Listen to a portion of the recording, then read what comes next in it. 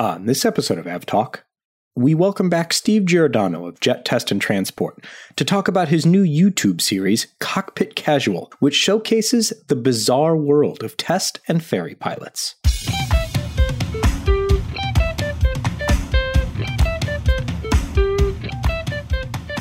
Hello and welcome to episode 123 of AvTalk. I am Ian Petchnick, here as always with Jason Rabinowitz. Hello, Ian. How are you? Hello, Jason. I'm doing very well. Happy episode 123. 123, our favorite episode number so far. All right, then. Yep. But it is going to be a very good episode. It is going to be a very, very good episode. We have perhaps one of our favorite, definitely one of our favorite guests. Steve Giordano. All our favorite. I mean, some of them are just more favorite than others. Exactly. It's most favored nation status, I guess. Steve Giordano from Jet Test and Transport is here to talk about his new YouTube series, Cockpit Casual, which premiered last Sunday. New episode number 2 is coming out this weekend. If you haven't watched it yet, we're going to talk with Steve and you're going to learn exactly why you absolutely have to watch Steve's new YouTube series. So we're going to talk with him in just a bit. But first, things are happening elsewhere in aviation. Some good, some very, very bad. And so let's start with the very, very bad, Jason. If you have flown Spirit Airlines in the last week, or if you know someone that have, or if you've been on social media or turned on the news, you've probably seen that Spirit is having one of those classic U.S. airline meltdowns. I don't think we've seen one quite this bad since the JetBlue Valentine's Day massacre, I think back in 2008. But this one is really bad. So Spirit provided an update today, kind of a kitchen sink excuse, saying that they're dealing with overlapping operational challenges, including weather, system outages, and staffing shortages that caused widespread irregularities, which is an interesting way to say that, in our operation, and that impacted crew scheduling. What that looks like in reality is that Spirit has canceled a majority of its flights over the last few days. Upwards of 60% of its flights. Today, we're recording on August 4th, and yesterday, August 3rd, canceling at or around 60%. 449 flights yesterday, and they're right up around that again today. 419 flights so far. The day is not over. That's really problematic for an airline like Spirit, who runs its fleet to the absolute edge of what is theoretically possible scheduling-wise, and there just isn't a lot of alternates for passengers. So if your flight from LaGuardia to Fort Lauderdale or Myrtle Beach gets canceled, you're probably stuck for quite a while. But they're hitting the reset button, which is something that airlines do after like a hurricane or a massive IT infrastructure failure.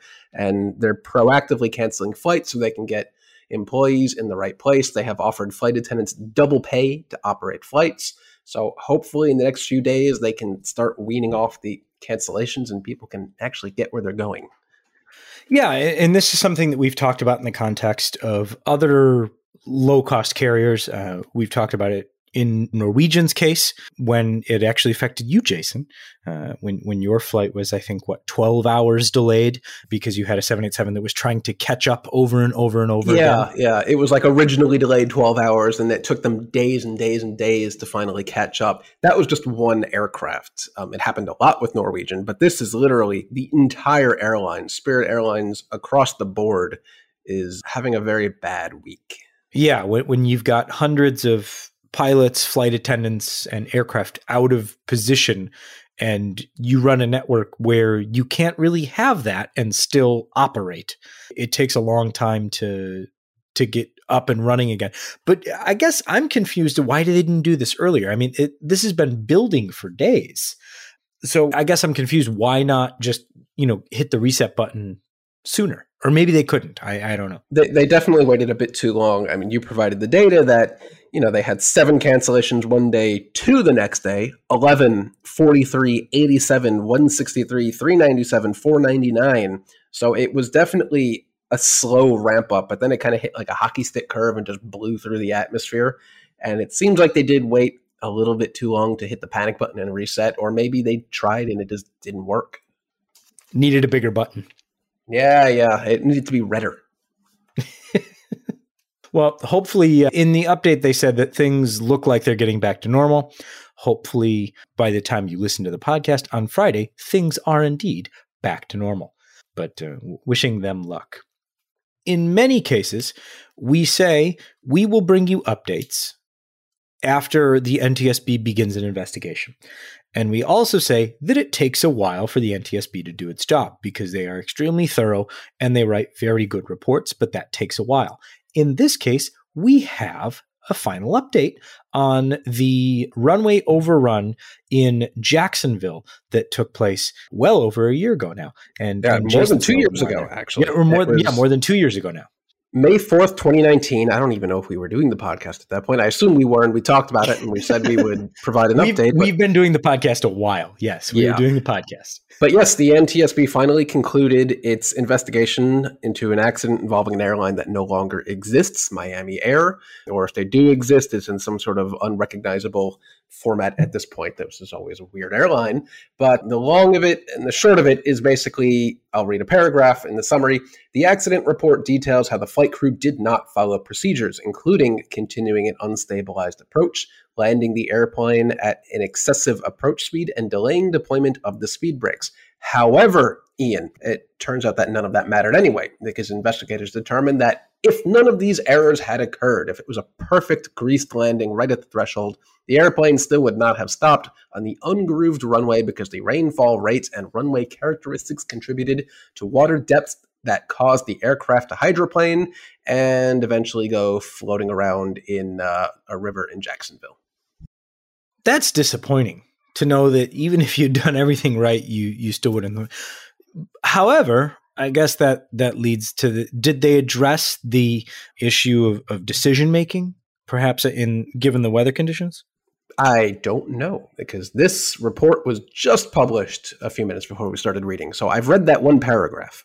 Excellent. Well, then we'll link to it in the show notes, and someone can tell us if they get to finish reading it before we do. There's one more sentence. The investigation also found that Miami Air International failed to provide its flight crews with adequate guidance for evaluating braking conditions for landing on wet or contaminated runways. So they also blamed the airline that no longer exists. Well, you got to blame somebody.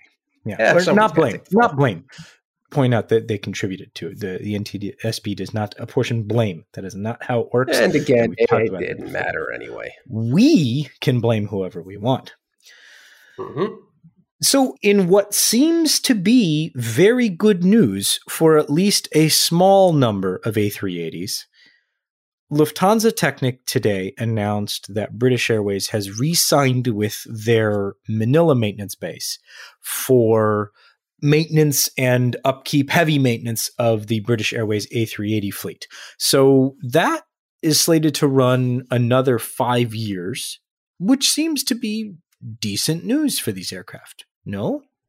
Possibly, maybe. It's not bad news, but it might not be the good news that we originally thought. And this comes from Seth Miller at PaxX.aero, that he says sources suggest that the contract renewal is more about remaining in compliance with leasing obligations than seeing all of the A380s return to passenger service. So it kind of seems like it might be more of a keep the airplanes from rotting to death in the desert or wherever they're being stored so they can return them to their leasing company rather than actually readying them for service. But it could very well mean they bring them back to service. We don't know right now. Yeah, I mean, BA has said that the A380 will come back into service at some point, in some fashion, somewhere. They haven't really said much more than that. So hopefully, as we get clarity, they'll elaborate a little bit more on how they're going to use the aircraft. As things get better, maybe, we hope, but we'll see. I guess the longer things drag on, maybe the chance that they come back becomes less likely, more likely. Who knows these days? I don't know. I don't know either. We've got some Boeing news to run through, and then we will get to a conversation with Steve, which I'm very, very excited about. As it happens right now on the 4th of August, the Boeing 737-7 MAX test aircraft is on its way from Seattle to somewhere in China via Hawaii and perhaps somewhere else. First stop is Hawaii. It is on its way for certification flights. Bloomberg News was reporting that, and the aircraft is indeed on its way to points west from Seattle. So hopefully that's some very, very good and very, very welcome news for Boeing. Yeah, that's really the most actionable or real piece of information we've had on when or if China's ever going to recertify the MAX, isn't it? Yeah, I mean, the Boeing technical adventure team went to China last month, and I don't know if they stayed there or if they've returned and now the aircraft is going back over. But Boeing and FAA folk are ready to participate in the Chinese recertification of the 737 MAX. China was the first country to ground the MAX in the wake of the second crash, and is perhaps second-ish or third, depending on how you want to look at it, to EASA, is the most important regulator to reapprove or recertify the MAX. So hopefully that comes soon. Okay. Progress. We'll take what we can get. In more good news for Boeing, GOL has signed on for another collection of 737-8s. And then there's I don't want to call it bad news, but another indication that the FAA's stance towards Boeing is changing in a big way. The FAA has asked Boeing to expand its manuals to include much more detailed emergency procedures for pilots. These are the checklists and procedures that pilots can quickly reference and also understand as their training goes on, so that they can be ready to deal with any emergency. And so the FAA is saying these need to be more detailed. Yeah, there's an interesting point brought up by Dominic Gates of the Seattle Times, who we sourced this information from. Basically, you know what, I'm just going to read the paragraph. These emergency procedures had previously been detailed in other documents customized by individual airlines. So each airline would have its own manual of emergency procedures, I guess. He goes on to say, however, those airline documents are not overseen by regulators during the initial airplane certification process and may vary at airlines around the world. And that's particularly problematic in that I don't think you want one airline responding to a specific emergency event differently than another emergency, would you? No, I mean, especially if there's commonality there. I mean, if there are things that certain airlines are seeing, you would like that information to be shared. And if there's certain things that Boeing or Airbus or Embraer or anybody is seeing in the certification of an aircraft, let's be cognizant of that and put it in writing so that everyone has a good understanding of what can happen and what to do when things happen. Yep. And Boeing says that this new request from the FAA won't push back delivery of the first aircraft because it's already pushed out to late 2023 anyway, so it shouldn't matter much. Oh, great. Yes. Let's take a quick break and then come back and chat with Steve Giordano from Jet Test and Transport. He is going to fill us in on what he's been up to and what he's going to be up to with his new YouTube series, Cockpit Casual. And it's really good. But we'll be right back after this brief break, and we'll talk with Steve about just how good it is. Stay with us. We'll be right back.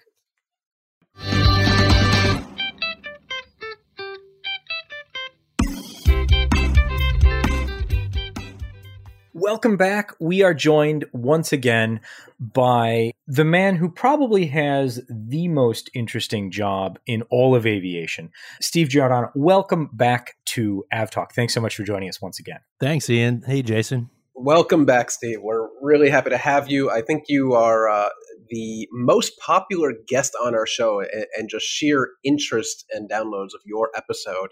We love everyone else, but you're clearly our favorite. All right. Well, I'll be back anytime you guys want me. I'm happy to do it. We have to have a special T-shirt or something made for fan favorite. Well, Jeremy's got his sandwich punch card, and Steve has the honor of best episode. So there you go. All right. Well, let's try to top it this time. Right. Let's do it, and let's start by saying congratulations on your upcoming YouTube. I guess we can call it series that you've been developing. Sure. Yeah. I guess. What could be a series? What hopefully will be a series? Because I watched the teaser. And then you were gracious enough to send over a preview of the first episode, which premieres on YouTube on the 1st of August in the morning. I assume that's U.S. East Coast time. So for the folks in Europe, you can sit down in the evening and watch the premiere. The series is called Cockpit Casual, and the YouTube channel that Steve has put together is called Speed Tape Films. And so we'll put a link to all of that in the show notes so that people could just click on through and take care of watching that. So your idea for this, from what I've seen so far, is you have an insane job where you fly all the way around the world at a moment's notice and then back sometimes. And then all of a sudden you realized, hey, I could film this and hopefully people will watch. Having watched the first episode and the teaser, I can almost guarantee you people will watch. Yeah. It's weird how this all kind of happened. So the inside joke between Bob and I for years has always been, this should be a book, this should be a movie. But the problem is once we publish it, we're going to have to go into hiding. Because there's always so much crazy. I mean, there's always crazy things happening, while we're out doing this adventuring. And I mean, of course there's an aviation theme. Like there's an overarching theme of aviation, because that's what we do. We get in different airplanes, Boeing's, Airbus, and everything else.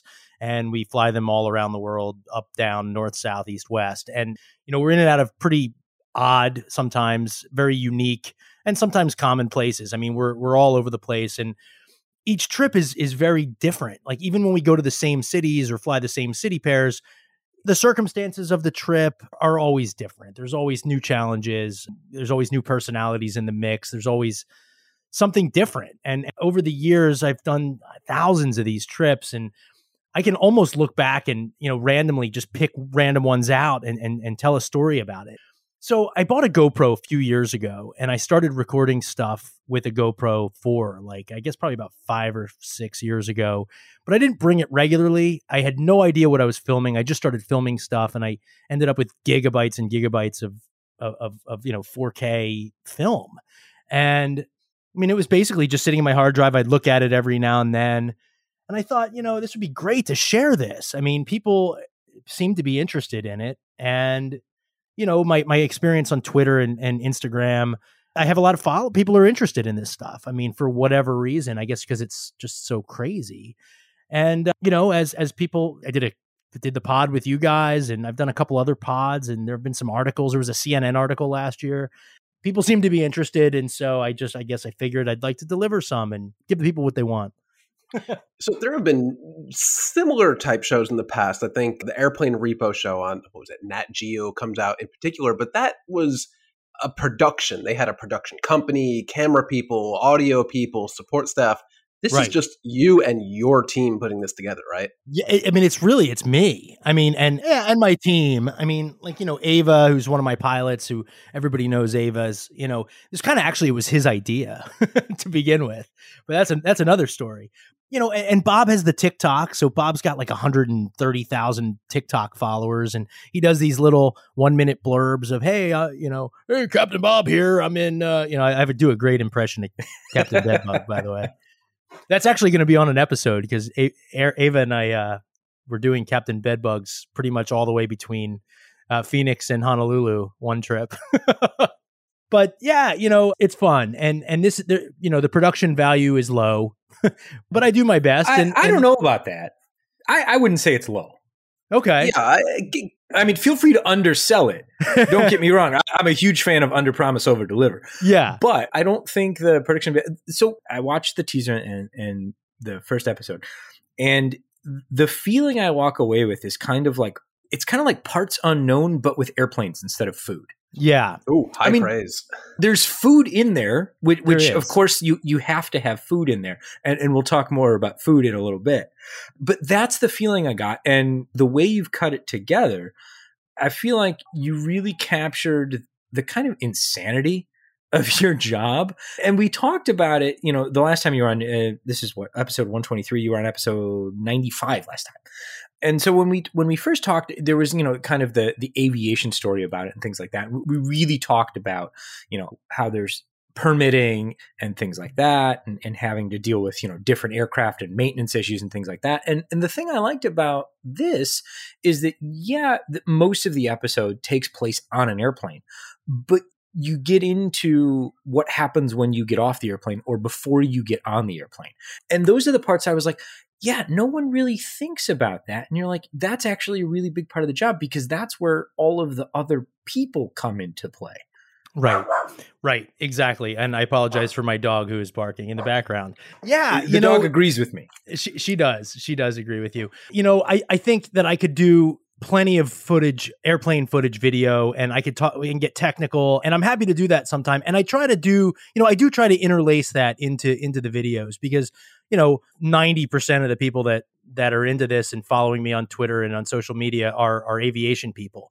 And I'm happy to go deep down into rabbit holes about technical aviation stuff. But I really did want to create something that was interesting to a wider base, a wider audience. And I think travel really appeals to everybody. And I think that's what makes what I do unique is the places that I get to go and experiencing these places with these characters that I experience them with. I mean, there's really no normal ferry pilots. I mean, we are a bunch of insane people, and that's kind of part of it. So, I mean, yeah, I all in all, I thought it's going to have some good airplane footage. One thing that's kind of cool is, I don't work for anybody. I don't have a boss. I mean, my customers are my boss, but I get their permission before I put anything on social media or on video.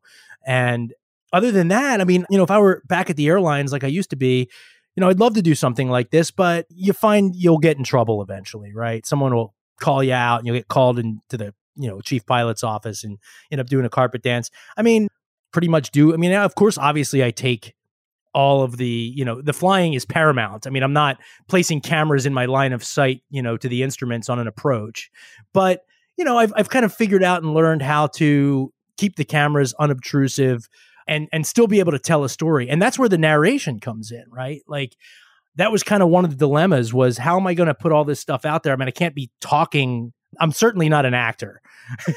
The weakest part of my videos, if I were to say so myself, are the parts where I'm actually talking, because I forget what I'm saying. I mean, I'm definitely not a made for TV guy. But if I have some time to sit there and write out the narration and kind of give the story of the trip, it allows me to do that and then use a lot of video with no sound. And so the cameras just kind of blend into the environment when I'm out on the airplane, whether we're flying or troubleshooting something in the avionics bay or in a hotel dealing with quarantine or something like that. A lot of our footage is without sound. And then I had to cover up that blankness, and I do that with narration, and I do that with really good music. So that's kind of the concept, Yeah, I was going to mention that one of the things that I really like about it is a lot of the aviation videos that you watch, you have to contend with people that have not covered up the sound of an airplane. Yeah, which if you're listening to it from the outside and that's what you're going, like watching something take off or land, and you want to hear the engine noise and things like that. But I love airplanes. I hate sitting inside them and hearing that droning. I mean, that's the worst thing in the world to me, when someone's filming inside of an airplane and you just hear shh. Like, I don't want to hear that. It's really been a challenge. Like, as far as there is some dialogue that I've wanted to keep, and there is some dialogue that you'll find in these videos that take place on the airplane, and they take place both in the cockpit or walking through the cabin of a freighter, which is super loud. And it's been a challenge, and I'm still learning, but I have purchased quite a bit of audio equipment. Like, so I have like wireless mics now, and I have some plugins for Adobe, and I have a friend who's actually a sound engineer for Sony Pictures, and he's helped me with things. I mean, he goes, he said, "Hey, bring me along. I can bring all this gear and we can actually cancel out all that sound." I said, "Well, look, man, this is still a YouTube video that I'm making in my basement, but maybe episode 3 or 4, you'll get there." Yeah, eventually. But yeah, the noise has been a challenge. But again, I mean, I like to watch TV. I like to watch interesting things. I know what I like. And so when I'm making these videos, I'm trying to keep the pace moving fast. I don't get too in the weeds with stuff. And I think, the experience is palatable they're 30 minutes long, so I tried to make them 10 minutes, but I just can't tell the story in 10 minutes. So they're 30 minutes long and there's a lot of space to fill. And I try to keep it so it's entertaining from minute 1 to minute 29. I don't know how you're going to find the time because video production is really labor intensive. It takes forever to put 1 minute of video together. Yeah. And somehow you're flying all over the world and still managing to find the time to do this. So it's very impressive. It's very good work. And I'm really looking forward to seeing what else you have in store for us. Thanks. Yeah. The videos take me about a week and a half each to do 30 minutes. So I'm pretty quick with them. The longest part is really writing the episode, because I have to watch hours and hours and hours of footage to kind of say, well, what looks good? What's the best footage I have from this? How do I make a story out of that? Right. So anyway, yeah, about a week and a half it takes. Some of them are, as I'm getting better at it, it's actually taking longer because I'm getting more picky. The early episodes, if I watch them now, I'm like, the stuff I'm doing now is way better than the stuff I did in episode 1. And it's taking longer, but I think you'll all see kind of the quality improve and the content improve as we go forward. I'm really looking forward to that. And as Jason mentioned, I mean, you're flying all over the world. We're talking to you on Thursday. On Sunday, you were at home. On Monday, you weren't at home. Tuesday, you weren't at home. Wednesday, you were at home again. But you flew around the world the long way. Yeah. And half of it, I was actually flying, So, and the best part about this is when we were talking before we, hit record, you said, well, I wasn't supposed to be doing it. And to my mind, that's the craziest part about your job. And we talked about this the first time you were on, is that you can be at home and you're in the Philadelphia area, right? Yeah. South Jersey. So you can be at home in Jersey and all of a sudden you're on your way to God knows where at who knows how many minutes notice. And that, I understand that that's part of your job, but that's part of the thing. I don't know if I could ever get used to that. Yeah, it's wild. It's crazy. It's a lot harder on my family, I think, than it is on me. Now that my kids are getting older, it's getting easier to do that. But, just walking away sometimes and just going off the face of the earth as far as home goes for 3, 4, sometimes 7 days, it's tough for everybody around me. I don't know if I ever get used to it, but I don't mind it at this point. And I mean, there have been plenty of trips where I wake up in the morning thinking I was going to be home all day, and I ended up on a plane heading to, China in the middle of the night, or in the middle of the day rather. So things come around fast. The way this worked out, this was a trip that's actually been on the schedule for a few weeks, but I had it crewed. But then another trip popped up, and one of the biggest challenges in this business is constantly figuring out who I'm using, where I'm using them, where they're going next, who's got availability. And then the other major challenge is who's current and who's validated, because a lot of the aircraft that we fly are not US registered.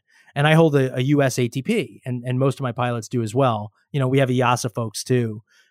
But like this aircraft that we flew was Chilean, and I had a crew all set to go on it. And because another trip ended up delaying, I had to pull one guy off of this trip. And there was only one other pilot that had a Chilean valid Chilean license, a valid Chilean validation. That was me. So on Saturday morning, my son has a swim meet this week. My wife went away, the same day I arrived. I was like, well, I can make it work and get back by Wednesday. And I really had no choice. And so, the decision was made on Saturday night that I would travel on Sunday. And I did. And I flew down to Miami, picked up a 767-300 ER with 2 other guys. We flew to Anchorage nonstop, 9 hours, and then took fuel. We were on the ground about an hour and a half, and then Anchorage to Singapore, which was 13 and a half hours. Got into Singapore, quarantine hotel for 12 hours, Qatar Airways from Singapore to Doha, Doha to Philly. I think that was like 28 hours. So yeah, I mean, 3 days later, full circle, I'm back. My back hurts and I don't know what day it is. So do you bother even, figuring out what time it is? Or is it just one of those things where you've got alarms in your calendar that tell you, I need to go to the airport now? And then you just go. Yeah, no, I wish I was that organized. I think I bought my tickets to Miami Sunday morning. So like it kind of all came together last minute. As far as planning, so this was a 3-man trip, a heavy crew, and I wasn't as worried about it because when you have 3 people, 2 people are always feeling good and one guy's always tired. So with 3, you have a lot of flexibility, and we don't really have any, it's Part 91. Legally, two of us could have done it, but it's crazy. I don't think that that's safe. 20 some hours with no notice. I do some long 2-man trips, but for those, you really need to kind of start thinking about what the flying schedule is going to look like and kind of acclimating in advance. For this one, I didn't. With three people, you can always go rotate. And the way it kind of worked out, we each just kind of flew 4-hour shifts, and one guy went to the back, and it had a full business class. This airplane is going to cargo conversion, so it was the last go for these seats. But they were lie flats, so we had a nice rest area. I bet you wish you had that on every flight, huh? Yeah, I do. A lot of times we're in hammocks, right?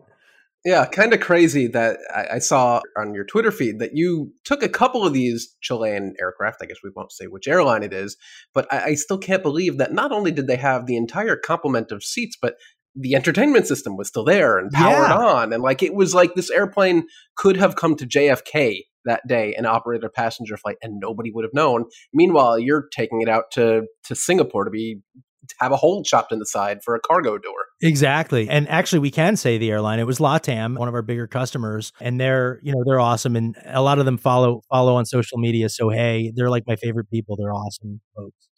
Did I see that you also operated a 787 on a long haul flight? We did. We just delivered the first. Now, this was not me personally. Unfortunately, I do not have that rating yet. Working on it. But yeah, we delivered 3 so far out of 4 787-9s going to LATAM as well. Wow, we found the aircraft you can't fly yet. Yeah, and I can't fly the A350 either. Yet.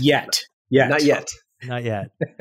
So when you're looking to plan these trips, or I guess not plan these trips, but when you're being thrust into these surprise trips, I saw you post on Twitter, you just had a backpack. What do you bring with you? I brought, not much. I didn't even bring my laptop on this one. That's how short it was. So I have the world's largest collection of luggage. I have so much luggage. I collect luggage like others collect shoes. I have a lot. I collect shoes too, but I have a lot of luggage. And each trip I kind of have to kind of mentally evaluate what the trip's going to look like and what luggage I'm going to bring in that case. And lately I've really kind of learned to survive long trips with a backpack. And the reasoning for that is the golf clubs. Aha. Yeah. And now I didn't bring golf clubs on this one, obviously, but the golf clubs have forced me to pack lighter with everything else, because it's bad enough having to haul a set of golf clubs around the world. Having to do that with a rollerboard is, forget about it. You need like a third arm. I can see there's maybe a 3 or 4 person market for some sort of golf club, cart, suitcase, ferry pilot setup. Yeah. The golf clubs is kind of a new thing, That's actually how that's how Cockpit Casual started, right? So Ava is a really good golfer and really, really good. He's got a handicap. He says it's 4, but I've seen him shoot +2, +3. He's good. And I'm not good at all, but I really like it. And Ava and I go back a long time. We flew together at the 121 Airlines. He's just the nicest dude ever. He's awesome. He's a really close friend. And he said to me one day, he goes, we should start playing golf on the road. You're going to all these places that have great golf. Why don't we just bring our golf? I'm like, yeah, but carrying golf clubs. He's like, trust me, man, let's do it. So we experimented with it and we brought the clubs a couple times. And while we were on the first one, he goes, We should start videotaping this because there's a huge crowd of people that are interested in golf on social media. And like, we're playing places that people never get to see, right? Like people that are into golf never get to golf. Like we played in Brazil. I mean, we played in Turkey. We've played in Cyprus, and we played in Iceland. Recently, we played in Iceland. As a matter of fact, that's on a video coming up. That's, I think, maybe episode 3. And we played Iceland at midnight. I mean, I'm So that was like cool. you. I'm like you, where I'm not good at all, Yeah. but I've enjoyed the things that you've posted so far, because I think it was the course in Cyprus that had the canyon between the tee box and the fairway. And I was like, who designed this course? Like some crazy person. Yeah. It just looked amazing because of just the geography built into the course.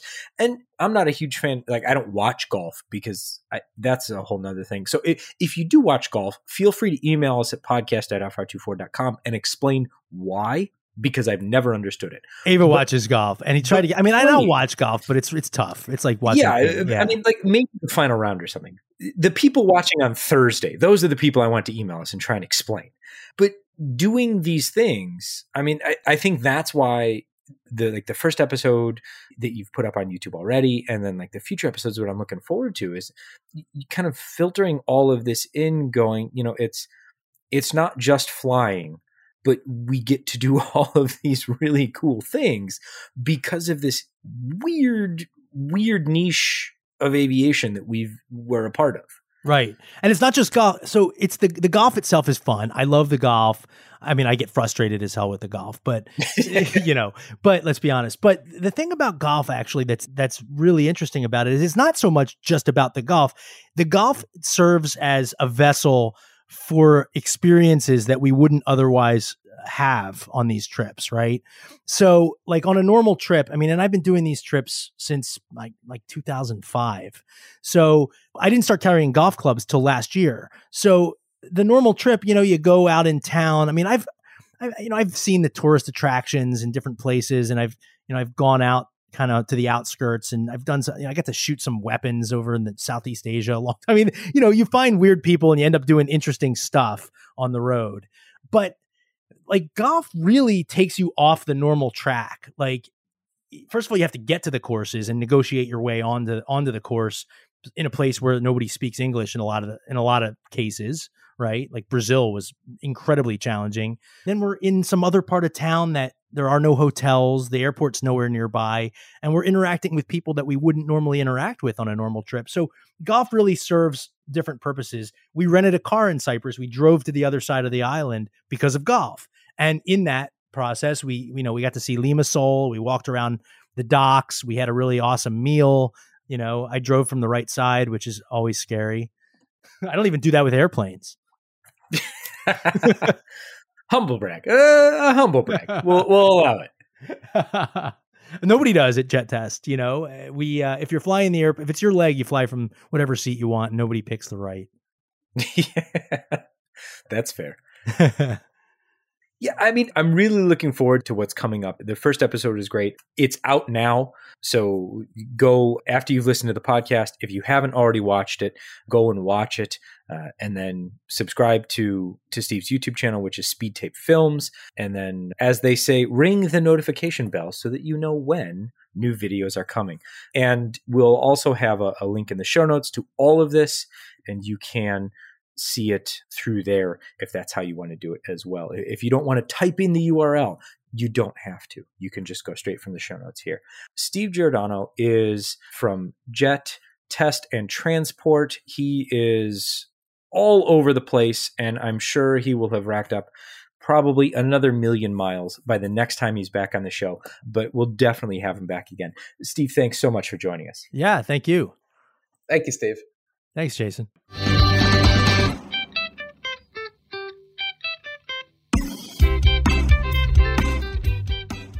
Welcome back, and that was a lot of fun, as having Steve on the show always is, and I'm really excited to have him back after a few more episodes to hear more about a lot of things that he's been up to, including a story he told us that we couldn't record just yet.